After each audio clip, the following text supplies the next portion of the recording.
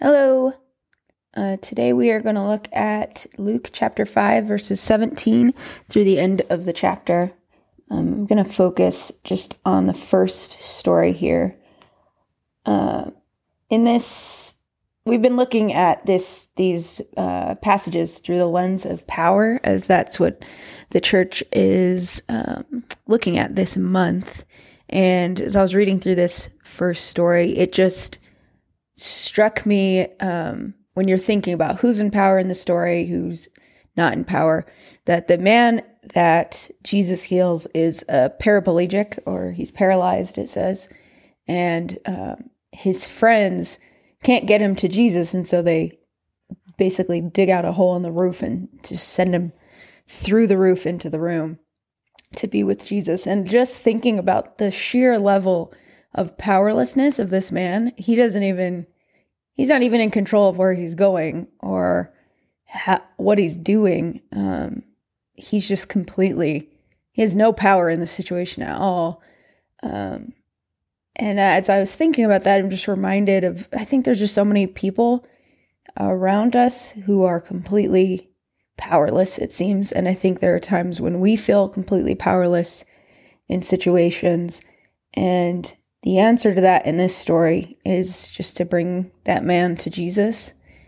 And I completely honestly struggle with that a little bit, because I think sometimes we go to Jesus and we don't get the healing that this man got. It doesn't feel the same as what this was.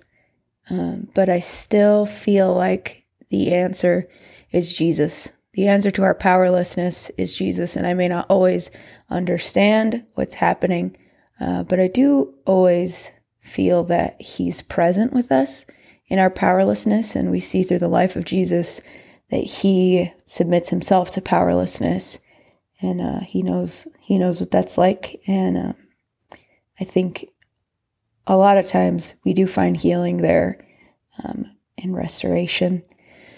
So I just encourage you, as you are experiencing powerlessness, or those around you are experiencing powerlessness, just to go to Jesus with those things, to bring people to Jesus, and just submit yourself to his power, knowing that his power is used in ways that lift us up, that build us up. He never lords it over us. He never abuses us with his power. It's the safest place to be.